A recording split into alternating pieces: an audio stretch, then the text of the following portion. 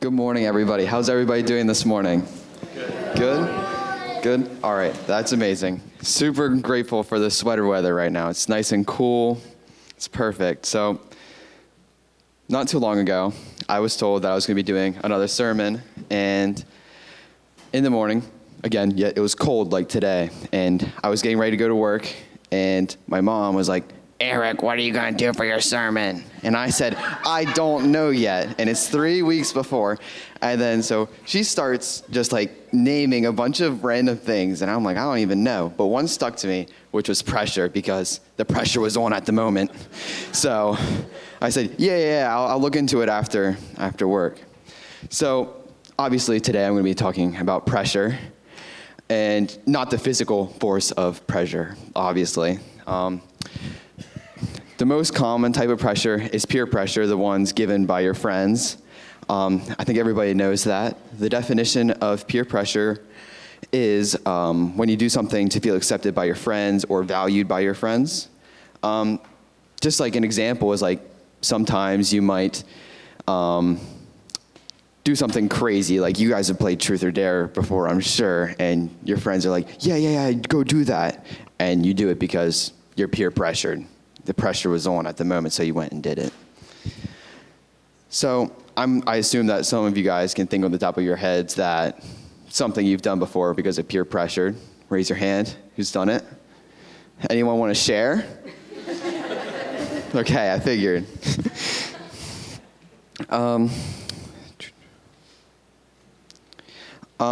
Whenever we really think about what we just did we really do it did we do it for our friends? Will this make God happy? Is it really worth what we did?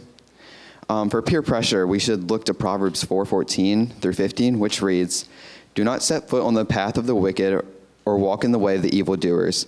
Avoid it, do not travel on it, turn away from it." This verse is saying that evil is wrong and that we should avoid friendships with evildoers and reject their lifestyles. As Christians, we should make sure that we're following the Lord and representing Him with our actions. But if we go do something stupid that our friends tell us to, and they might not be the most Christian people, and we go do something bad, is that really honoring God with our actions? No. Good. That's the right answer.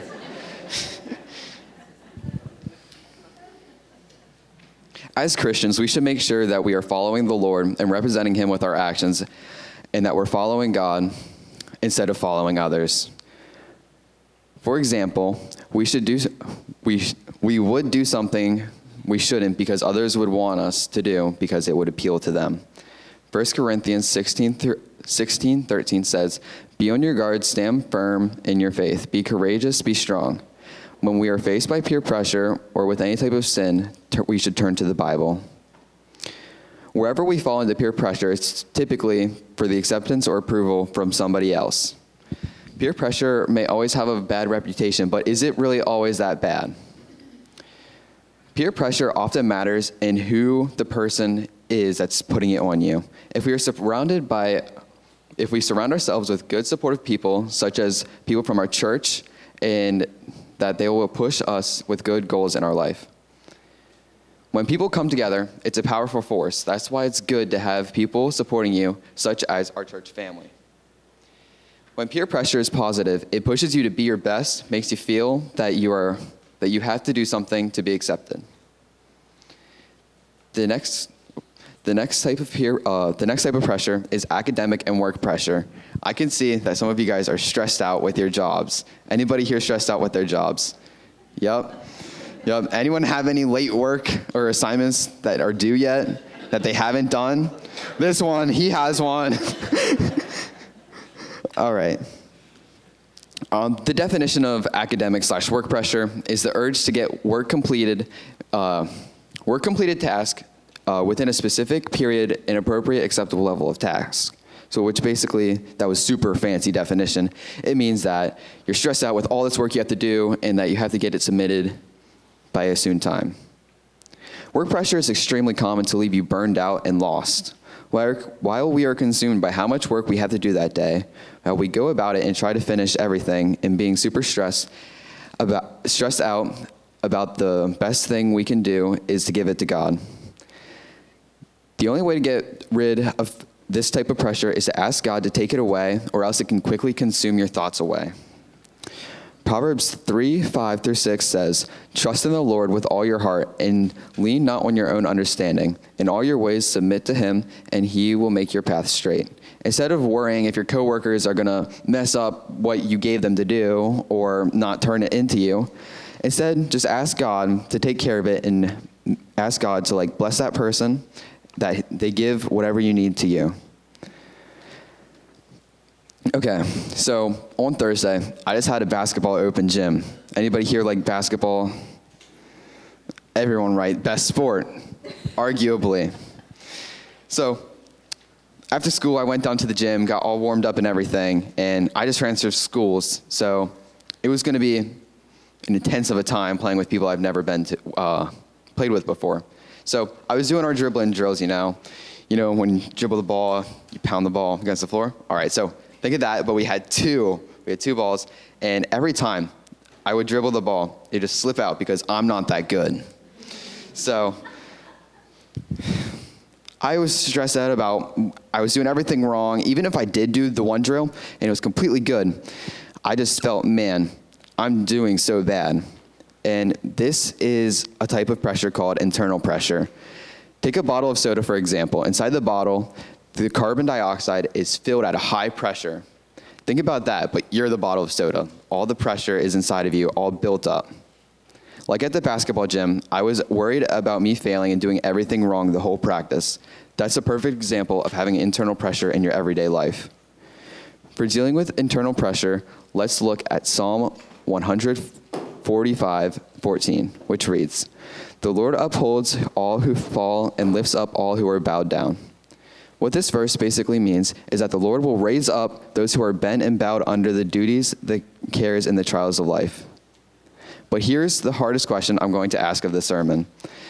What's the opposite of internal pressure? I would like someone to raise their hand so I can embarrass them, so that way they can answer. I will pick this young fellow. External pressure. Good for him. He got it correct. So there is no embarrassment to be done.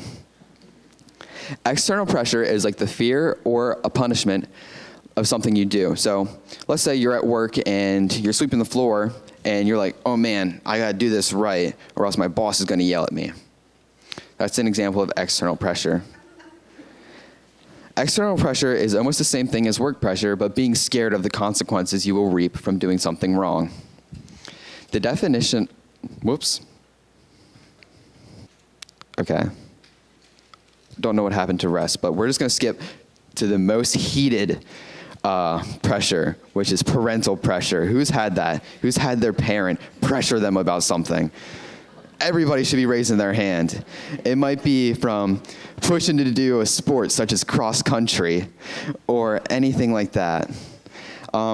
Whenever a parent pressures their child, it can make them feel down. They'll be very, kids would say depressed, even though they're not. And they'll have a bunch of pressure on them. It could be as far as something really stupid as, I don't want to do the trash. I don't want to take out the trash. And parental pressure can really affect the attitude of your child. They can be real moody, like my sister, and not want to do anything. Oh, I just want to watch YouTube. I don't want to do that. All right. So before the school season, my parents were bugging me. They're like, you should do cross country. You have a very good athletic body and build for cross country, which would be an example of parental pressure. They were trying to pressure me into doing cross country, which I did not do. So Ephesians 6:4 says, "Fathers, do not exasperate your children. Instead, bring them up in the training and instructions of the Lord." This is basically saying that parents should not bug and tick off their children about doing something, and that instead the parent should give the child good training and instruction that comes from the Lord's commandments and telling them to do what's right with the Lord.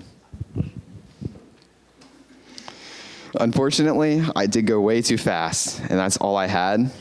How long even was that? It was great. Was it good? Was it good, everybody?